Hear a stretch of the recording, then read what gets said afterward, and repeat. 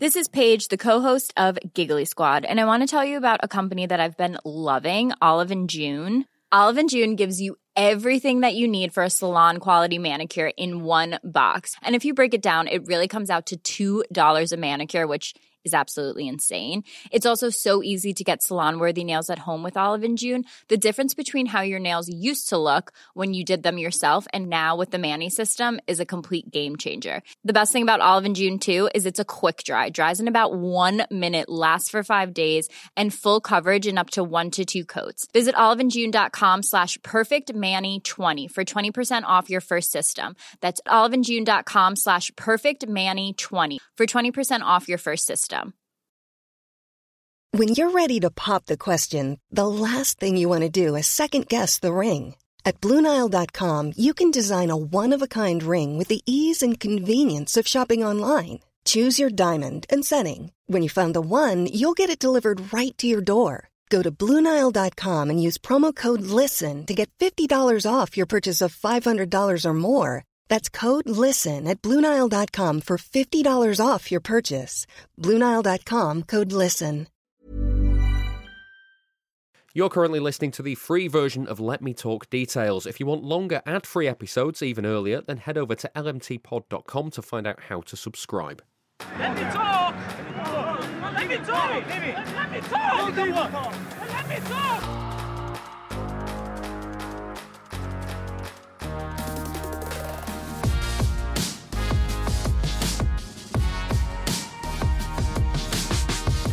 Hello and welcome to Let Me Talk Details, a respite from the weekly whirlwind of top-flight football. This is a space to break down the big-picture topics and, well, get into the details away from the game-by-game analysis. I'm David Mooney. As ever, Sam Lee, the Athletic City correspondent, is with me. Hello. And we're also joined by the former City defender, Nader Manua. Hello, sir. Sam, what are we talking about today? We're looking at the specific comparison between Erling Haaland and Harry Kane that was doing the rounds in the last couple of weeks, and if Pep Guardiola invites the us against the world mentality at City, and if so, how effective has it been? That's all to come. It's also a platform for you to get involved, so we'd love to hear from you. Email hello@lmtpod.com if you've got any questions, thoughts or general ponderings about City or football. You can find us on Twitter and Instagram at LMTpod, and on TikTok we're at LMT_pod as well. Remember, this is the free version of the podcast feed. If you'd like longer ad-free versions earlier, then head to lmtpod.com for information on how to become a member. So first thing that's been bugging a few fans recently, Nadim, the comparisons between Kane and Haaland. The Premier League tweeted out a comparison of the two players' stats, and all the City fans basically saw it and went, like, it was, which one would you rather have? And it's like, well, obviously it's Haaland. Yeah, I was upset about this as well. I'm going to be ranting on this one, so I apologise to everyone in advance. Why do you think they're doing the comparison? Why do you think that is? Genuine question to the group. Probably because the numbers were very similar, but it didn't say the minutes. So Kane's played 700, 800 more minutes, something like that. But the numbers are very similar. And I think the kicker and the argument, I only saw the City quote tweets. I didn't see the replies from other fans or Spurs fans or whatever. But I think the argument would be Haaland is in this team that's at the top of the table, creates loads of chances. Kane did it for a struggling team, changed manager a couple of times, and he's still got all these goals. Would Haaland score those goals for that team? I think that's my devil's advocate. That's what the debate's about. So you think if it was the same... He's got his phone out. He's got his phone out. Yeah, Stats. If Ivan Toney was the one who scored the 30 or whatever, do you think we'd be doing the same comparison?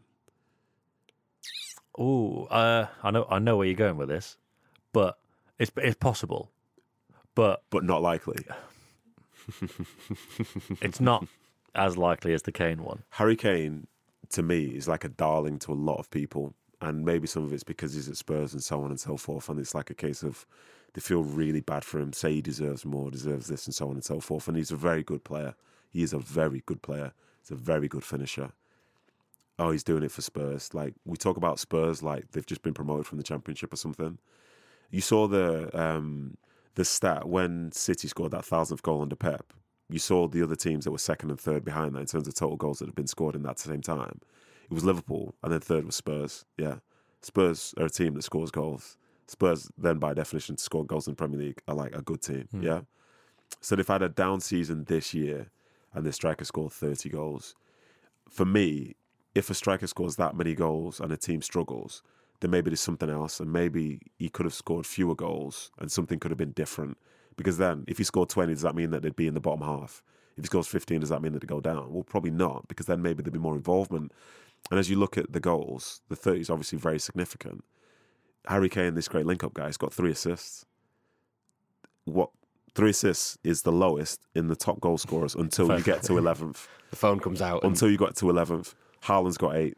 Tony's got 4. I know Salah's Haaland's 12. I know Haaland's number is more in a season than Scholes ever got. I knew you were going to say Yeah, that. we don't need to talk about them. We don't need to talk about them. Yeah. Rashford's on 5. Wilson's on 5. Watkins on 6. Martinelli on 5. Like, there's more to the game of football than just somebody that scores a ton of goals. And I would rather my striker scored fewer and the team did better. And there are lots of strikers. In fact, maybe there aren't lots of strikers, but I definitely know one striker who would have taken less goals as long as his team's winning. And it's the one who goes nuts every time his team scores, and that's Erling Haaland. So I don't like this energy at all. And it really frustrates me because it's like this pity party for Harry Kane, who's exactly where he wants to be. He's literally exactly where he wants to be. He's the captain of Spurs. He's playing for his team. He's the top goal scorer for his team. And even, like, I don't know the guy, but all the chat around him, like, makes me not like it. I really don't like it. It's like I don't like him because of it, but I don't know him. He never says anything. It's like I've got this, like... Yeah, you've got nothing against him personally, but it's the talk. I've got nothing against him personally. I think he's a very good finisher. But the talk around him, like, why are they saying he's had a better season than Haaland? Haaland has got a Premier League winners medal at the age of 22. Harry Kane has got 30 goals and his team's gotten worse. You're the captain of your football club. You need to take some level of responsibility for that. Because you look at the years gone by for City. I mean, you can see him deeply passionate now. But the years gone by for City where, like, you hear the stories of, like, Fernandinho bringing everyone together, bashing their heads together, saying, we've got to do better. We've got to do better. So Harry Kane scored those goals, but has he failed as a captain because his team's 8th? Well, that could be a conversation, except why are we not having it? Because it's not Harry's fault.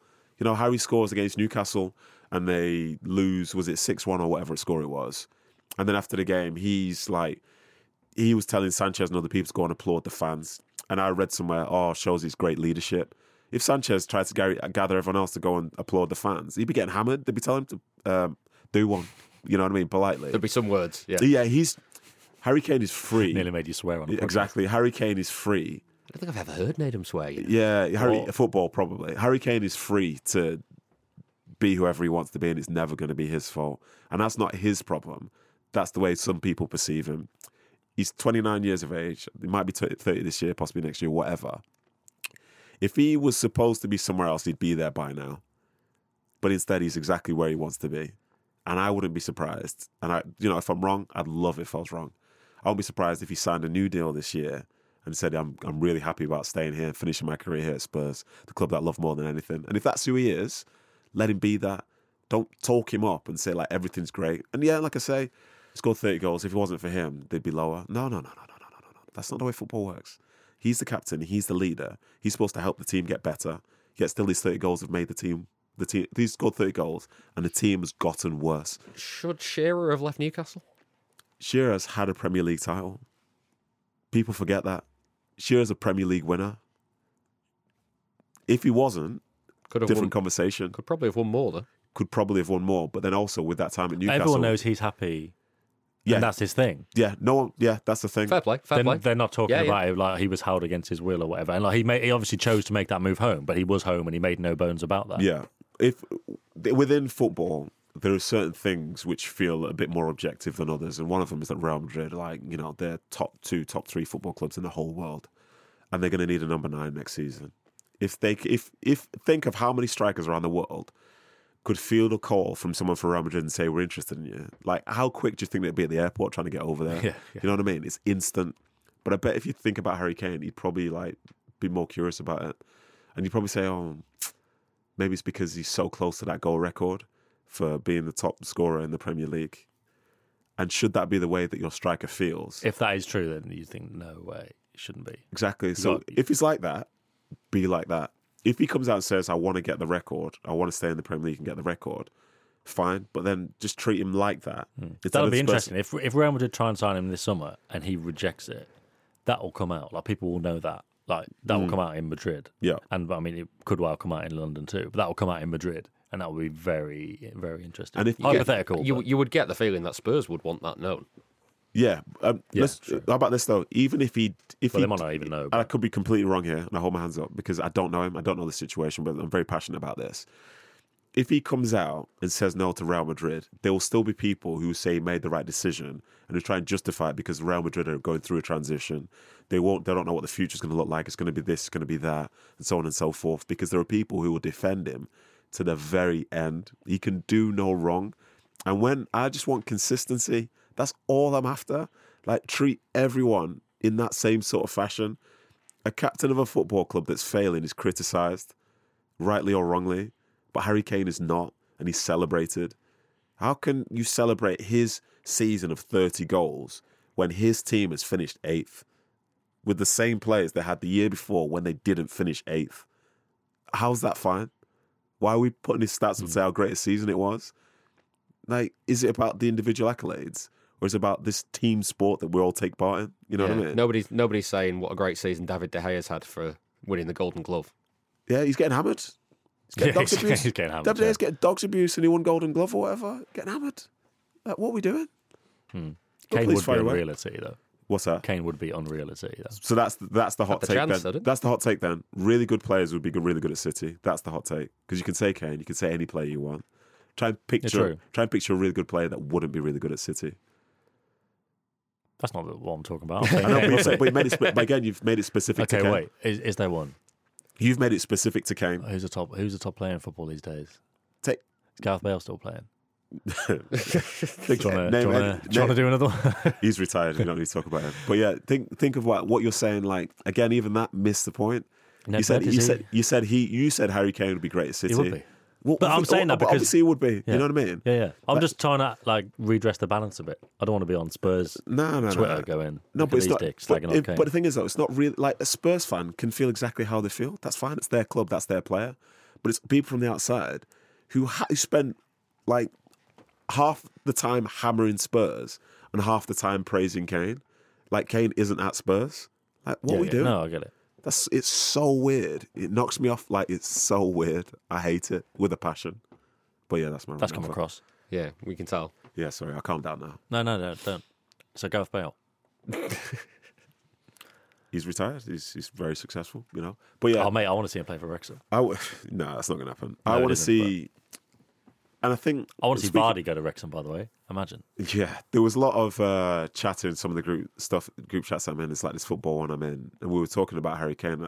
This message was being delivered, but it was delivered from a point of frustration because he is so good. Like, if you hear me saying he's no good, that's just know that I've been drugged. I've lost the plot. It's clearly bollocks. He's very, very good, but it's the way people talk about him. Yet, in comparison to how it appears that he is, the two things don't marry up, which is what frustrates me. He's so good. Like, when he was initially linked with City from a couple of years ago, I was like, yeah, great, bring him in. That would be fantastic. Because lo and behold, he'd do well at City.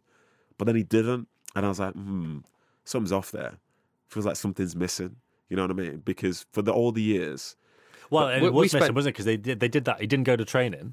We spent the entire summer talking about that transfer and kind of like where it was at and what the developments were. And the thing you kept saying was City are confident that he can get out of this. They kept saying like the Kane and like his brother, who was the agent, kept saying like, yeah, it'll be fine. And but there was loads of different people at City, like in different roles and near the team or whatever, not necessarily in the board who were going to sanction the deals or pay the money or have the talks, but people around the club, and he kept saying this is going to happen. I remember he talked to De Bruyne, but in terms of something being off and it not happening, it didn't come back to training. That was put out there from his people to journalists. He's gone on strike. Yeah. But in that kind of in the shadows way that there was no statement from Kane. Yeah.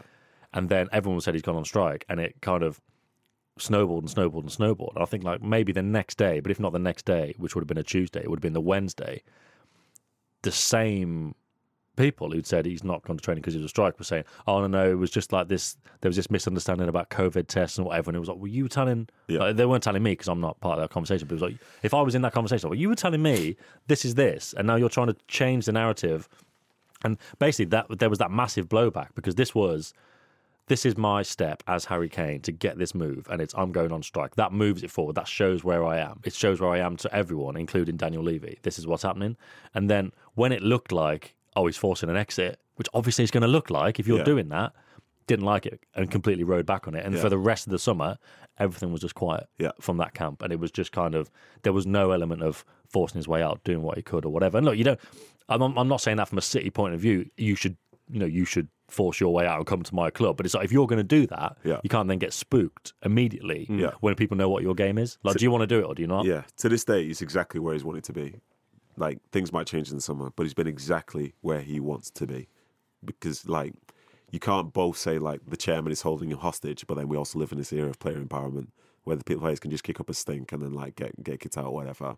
If he leaves Spurs, lots of people, and goes to, like, United City or whatever, lots of people won't like him. Who cares?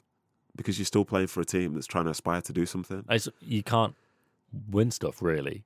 You can't go to a club like that without being disliked. That was the thing Grealish had to go through, wasn't it? Like, everyone loves Grealish because he's Villa. It doesn't really matter. There's no pressure on him to do stuff. As soon as you go to City, booed everywhere. Yeah, exactly. But, like, who cares? If you're getting booed, it means, like, you're significant. You know what I mean? Like, if people don't know who you are, then Now he's got 2 Premier Leagues, FA Cup. Just like that.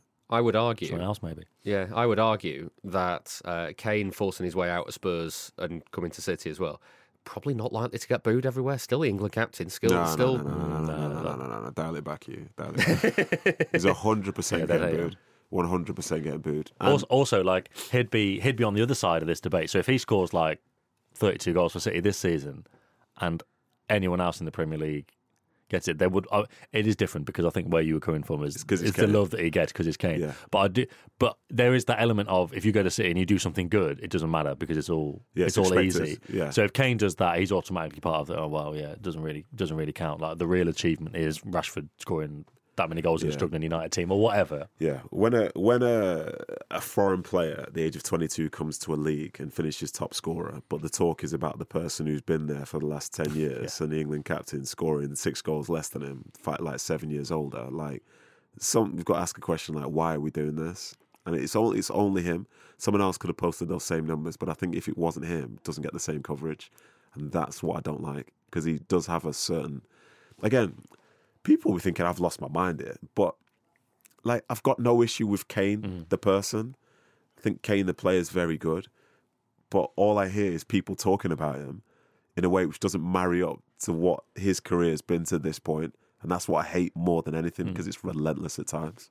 Let's pause for a quick ad break now. When we return, we'll be asking if Guardiola invites the everyone hates us against the world attitude towards City. Back in a few minutes.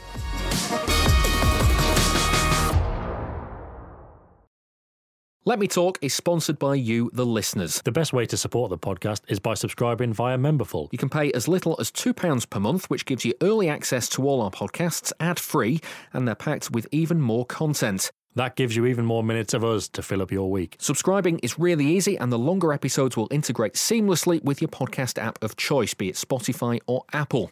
Head over to lmtpod.com for more information on signing up and links to all of our socials. Let's take this from Sam Nugent. Do you think Pep and City as a whole invite or like the no one likes us, we don't care attitude that's come into play over the past few seasons? I think the example of "you're so nice" is pertinent when Pep often starts a presser by saying something cryptic or suggestive of negativity or criticism without being asked. Then it will bite at further questions. Does it help the team to think people are out to get them in the media, in the UEFA or the Premier League? Seem to remember it being lauded when Sir Alex Ferguson or Mourinho built that kind of mentality, and Pep has come a long way from biting at Mourinho at pre-Classico when he said, "In here, the press room, Mourinho is the fucking boss." There are people, I think the club itself, influential people at the club, they've had certain experiences with people at other clubs, like people from UEFA or whatever, and then that's led to a certain feeling, like in the boardroom. Even you talking about, Nadim, you talking about how Kane is covered, and you got no problem with Kane, you got a problem with the coverage. Yeah, I think they got a problem with like how Liverpool get covered, for example, and then that starts to leak out into some of the stuff that comes out more publicly. And then obviously Guardiola's been there for like 7 years, like firmly embedded in it. I mean, my feelings towards football have changed. Not being embedded in City to anywhere near that extent, but like being around it is different. It changes your perception. It changes your views. Guardiola's been in that and he's seen it. I remember there was one example. The 18-19 season. It wasn't that late in the season, but it was obviously when they won the 14 games and Manchester Derby. So it would have been about. I'm not sure if it was as late as April. But it was end of March, start of April. Yeah, but it was getting there, and then there was something on Sky Sports News like the next day or like the Friday, even maybe like 2 days after, and it was I don't know, but it was like a City player. Should a City player have been sent off for this foul on a United player? But that was the game when Fernandinho got injured, and that's why Gundogan had to fill in more at holding midfield. And that was from a bad tackle. I think he had two, maybe. I think Fernandinho got two in the first half. And Pep was like walking through the CFA on the way to a press conference, maybe. And he saw it on the screens. He stood and watched it. And he was like, okay, well, presumably they'll talk about the Ander Herrera one on Fernandinho. And it never came up. And he was like, oh, like, what's going on here? And I think, like, kind of, I don't know if the seeds had already been sown before that, but I think that was definitely a kind of a part of something that was like, oh, okay, this is. And he's been there for 2 seasons by then. Like, that was the third. So maybe, there must have been some seeds already, but definitely then he was like, right, okay, this is something. And then, with you talked about that Burnley double take when he talked about, was it the 8 clubs? Yeah. Did he expand to 10 at some point, or maybe it was just 8? I can't remember, but I think it was 9. Yeah, was it 9? 9 time that he mentioned. I think after the Premier League charges there was 10 he mentioned, but before it was 8. And they'd written to Cass saying, don't let City drag out their appeal and therefore let themselves play in the Champions League next year. Like, in the hurry that appeal along, so they're banned now. But City did actually want to do that appeal as soon as possible. But these clubs wrote that letter to say, don't let them do this, based on, I don't know, their own fears or maybe just closing off potential avenues. We talk about City and delaying tactics now with the Premier League charges. I guess that was the Premier League clubs doing their own way to defend their position of don't let them delay this appeal. Do it now. But City, they didn't want to delay that appeal anyway. So when Guardiola goes back to that list and all this kind of stuff, he's obviously got the element of why, like, these clubs, they want what we've got, the Champions League. And that's why I think he did the double take on Burnley. Like, under no circumstances are you getting it. Maybe they will with Company one day. But it's just all those kind of things. And I do think over the years, definitely now, that siege mentality thing is definitely there. It's been a big part of this season. And we saw when City won the league and they put out that video on their own social media channels and on Sky Sports as well of some of the behind-the-scenes stuff and the team talks. And it wasn't obvious that it was from that period. Like, it didn't say... They weren't in, like, a dressing room, an away game around that period where they got charged by the FA. But it was when Guardiola was like, everything you've done has been on the pitch always, and he goes, I love this club and I love you, and you can just tell that must have been around. Maybe I'm wrong, maybe it was before, but that must have been around those Premier League charges, and that, if we're talking about cultivating a siege mentality within the squad, that is part of it. It's because it's just this constant perception that everything's negative. And Guardiola's even saying now, we know what we've done in all these years, but to win the Champions League, we need to win the Champions League to get this credit. He doesn't say this, but from you. It's like, it's not inside. They don't need to win the Champions League for themselves. Yeah. It's like, we need to win it, so you give us credit. And it's just, there's always this perception that outside, probably a true perception in a lot of cases, with the Champions League, that's one thing. But the other thing is, you've just won because of cheating or too much money. Even if it's not cheating, it's, you spend more money than everyone else. But Guardiola's always making that point that we do it on the pitch, and that's part of what we're talking about. That's it. He says it all the time. Nobody gave us this. We've earned this. And there's always a spin there as well of referees, isn't there? Yeah. Where he's always like, that's just another reminder, by the way, nobody's given us anything this season in terms of decisions. Yeah. I think he's right that his perspective is a great one. And with the charges or without the charges, whatever, like, you still need to go and do it, because people want to have the link between, say, the money or like some corruption and how it leads to success. Like, Barcelona's PR team might be in a tough position if the thing with the referees over there comes into play, and you look at the things that they've won. Then all of a sudden you're looking at games like, did this happen, that happened? That's tough. But even that might not be real. But from City, it's just... So when this documentary comes out at the end of the season, it shows this full City season. I think if they win the treble, I think it would be amazing, because it would remind people that it wasn't as clean cut as everyone believes it was. And there was a lot of passion that was being delivered. I think around the turn of the year, something's not right, something's not right. But maybe something wasn't right. But for other teams, you just get told that you're out of form. It's not like this over-the-top analysis. Then the Chargers thing came and everyone was joking about that, dunking on that, saying it's this, saying it's that. And people were excited to hear that first press conference of Guardiola where he's going to come out and say that he's going to leave because City lied to him. Yeah, that was mad how that was massively taken out of context. That whole week it was, he said, if they've lied to me, then They I'm couldn't have gonna been more leave. excited about that. Here we go. He's going to come and do it. massively wrong. This is a crumble of it. And Cancelo's left. You can see the club's a mess. It's this, that and the other. And they face so much scrutiny. And I think it's because in the grand scheme of things, City and success, they're still new. And the rise to that point is very, very fast. And it's not one of those teams that had been incredibly successful in most people's lifetimes before that. And it's right there. And the people that they recruit, like, in some places, this will be perceived as like a good thing, but they try and recruit the best. Whether it's management, players, they try and recruit the best. But for this, it's not nice that you guys are just doing this. It's just cheating. It's cheating. And say if they win the Champions League against Inter Milan, I can guarantee there'll be stories that will run. They'll detail every penny that was spent for them to get to that point. And they'll say this was the cost of the Champions League. And it'll be every signing across the last 10, however many years, as if that was the sole focus and nothing else mattered before it.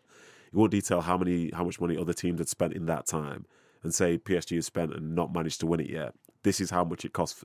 That's the headline. That's it. I call it now. This is how much it cost Man City to win the Premier League. And it won't be championed in the way that other things will be. And because it's come in this season where the Chargers are now out there, I can guarantee you someone in their mind now is putting pen to paper or finger to key to say, after this game, Mr. Guardiola, congratulations on this success. But how do you think this will be affected by the charges that are still to be decided in the coming days?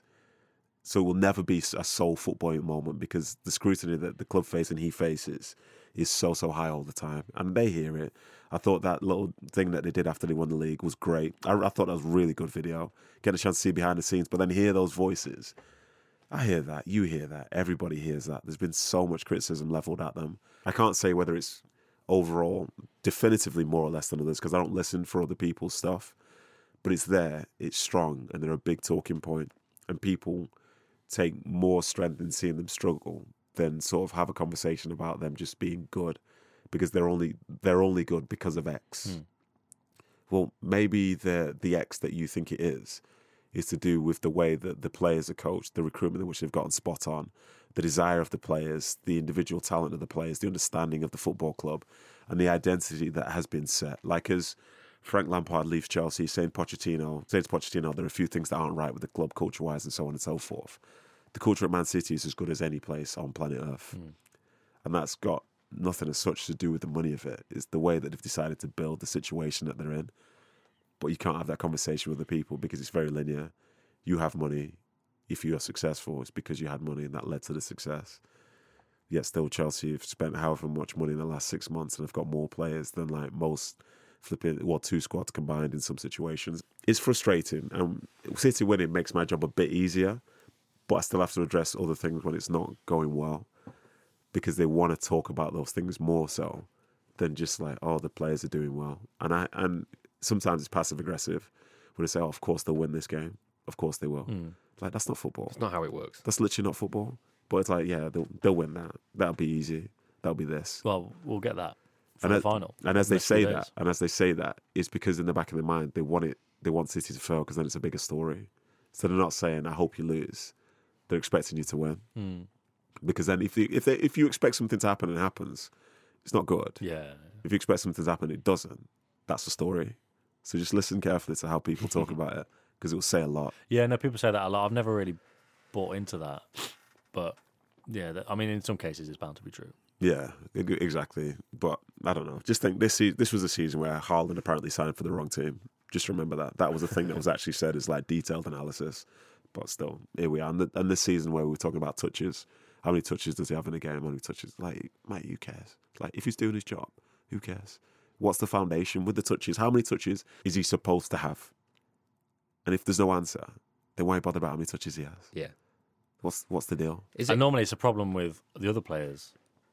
Like, I remember when last season, when City beat Chelsea twice, they were both just 1-0, but they absolutely battered them. And there was one, it was like, Lukaku just had 8 touches in that second game. I always remember thinking, well, who are we supposed to be laughing at here, Lukaku? Or like the team for not getting the ball to him. And that's the thing. So after that Bournemouth game at the start of the season, when Haaland had 8 touches in that game, and that started to become a talking point then.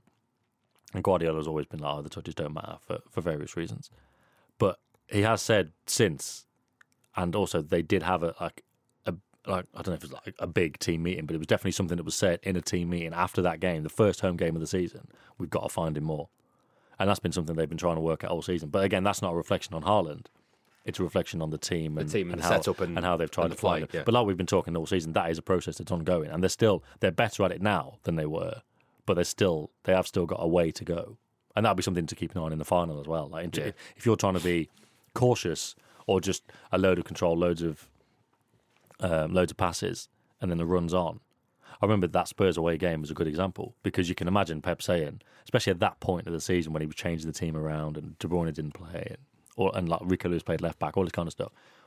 This is Spurs. We know what happens at Spurs. Keep the ball, like, don't give it away stupidly. And then within 20 seconds, Bernardo can play the ball in behind to Haaland, and he doesn't. And you just think that must be difficult for them because Guardiola is obviously been saying all season, play the ball to him when it's on. But also you can just imagine him in the changing room before the game. Like, don't give the ball away stupidly. Keep the ball. And like, if you're Bernardo Silva, okay, ideally you'd be like, well, make the right decision at the right time. But if you're thinking this is 20 seconds in, if I do that thing that Pep doesn't want, and then they're counter-attacking straight away, or if I'm doing the thing that isn't necessarily right for the game, I can see why he took the safe option just instead. But that's been the kind of balance they've had to find. And going to the Inter game at the weekend, that will be interesting just to see what that balance would be like. But yeah, the Haaland touches thing. Again, people are just always looking in the wrong direction. It's like, oh, well, he doesn't do this, he doesn't do that. But there's some games, like, I remember the Leipzig away game. He didn't have many touches, but you could see he was very clearly occupying all their defenders for other players to work around him. Mm-hmm. And that'll be a thing for Inter. I mean, the ultimate overthink would be to not play Haaland because they're going to mark him so tightly. So just mess with Inter's plans, play Foden as a false 9, and just go back to the control and do it that way. I mean, it's literally never going to happen. But just the whole thing about the Inter game is just finding him or making use of him, even if he's not touching the ball. So instead of taking him out of the team and putting a false 9 in, you're just making sure he occupies maybe 3 defenders. And then, I don't know if it's towards the end of the game, Alvarez comes on. Or maybe we talk about De Bruyne's role. Maybe De Bruyne is one of those games where De Bruyne is playing really off him, or at least in certain moments. So if he's occupying them and the ball gets in there, De Bruyne is just coming and picking it up on the edge of the box and doing whatever. I just imagine Guardiola at a window with the screaming "ha ha ha yes" with sickos on his shirt. What with us talking about that? Yeah. No, I don't think he'd be very happy to hear me talking about his tactics at any point. Siege mentality. How effective can that be? Depends if you're good or not. Is it as simple as that? Yeah, essentially. Everyone says we're shit, and we are. Yeah, exactly. Yeah, like when, listen, I'm obviously in a different situation, but I've had times before when my fans are singing how bad we are, and like, crap, can't really fight it. We're like 3 down at half time. Yeah, we're pretty bad. But I think the siege mentality can be there, but I think it probably exists within individuals anyway. Like, City have been successful, so when they're not and they're receiving criticism, it seems like people are enjoying them, like not doing well. There's a sense of personal pride, and those players, they have that ability to, to want to step up and to know that they can play better, and that's ultimately why they always feel like they're in and around it when it matters the most. Because you can doubt them all you want, but you have no control over it. It's the same way, like, we're trying not to jinx them on the weekend. Like, do you think they care when they're on the training pitch tomorrow? Like, but the LMT boys, they were saying that Inter Milan have got this great switch of play, like. They know it's in their hands. They can consume whatever media they want. They can hear the criticisms, the praise, whatever they want.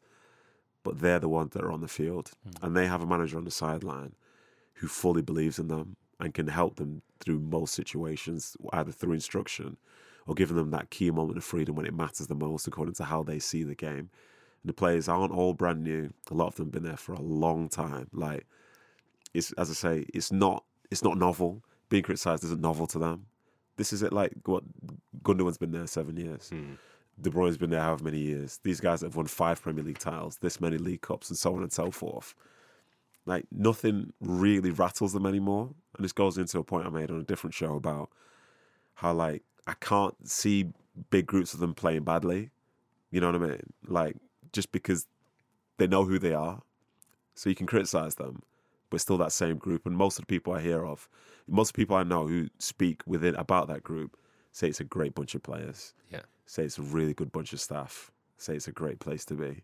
And that goes beyond just winning the games every single week, because without that element of like camaraderie, togetherness, and so on and so forth, Community, then there's nothing else on the field. And I suppose that comes from the identity of having people who've been there for a long time. Because as you were right, picture the difference between something that's been organic as Cities have been across the last, say, 7 years, compared to 20 players arriving at Nottingham Forest in August.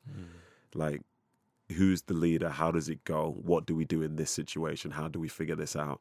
They got better for us as the season progressed. But at the start of the season... But they're working those things out as the season goes on. Like you go from 20, 30 individuals, like Forest were, to look at City, where everyone's part of the collective. Oh, Chelsea. Yeah, exactly, yeah. And Chelsea's probably the better example because they've got better players within that.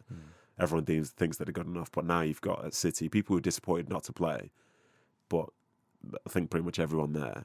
Bigger picture. But also, it's like, this is how it's handled. It's like, oh, you're not happy about playing? Join the club, lads. Yeah, exactly. Yeah. Like, the only thing we can do is train hard, otherwise he's not going to let us back in. And like, exactly. Look at João Cancelo. There's that kind of thing. Like, Exactly, there is that established culture there. Yeah. Little update on the jinxes and superstitions thing, by the way. I did do the left leg first thing. Did you? Played better. So now I do that. Only takes one case and then everything changes. Fancy that. And that's it for episode 5 of Let Me Talk Details. Thank you very much for listening and for getting in touch. If you'd like to send in a question for future episodes, you can reach us on email. hello@lmtpod.com is how to do it. Find us on Twitter and Instagram as well, @LMTpod there. And on TikTok, we're @LMT_pod as well. Sam, there was more from this episode for members. What can members hear? Yeah, we went through City players from the past who would possibly thrive under Pep. We were asked to do a 1 to 11, and I think we possibly did a subs bench as well. Yeah, so if you'd like to hear that, then you can sign up. All the useful links are in the episode description, and you can find them as well on lmtpod.com.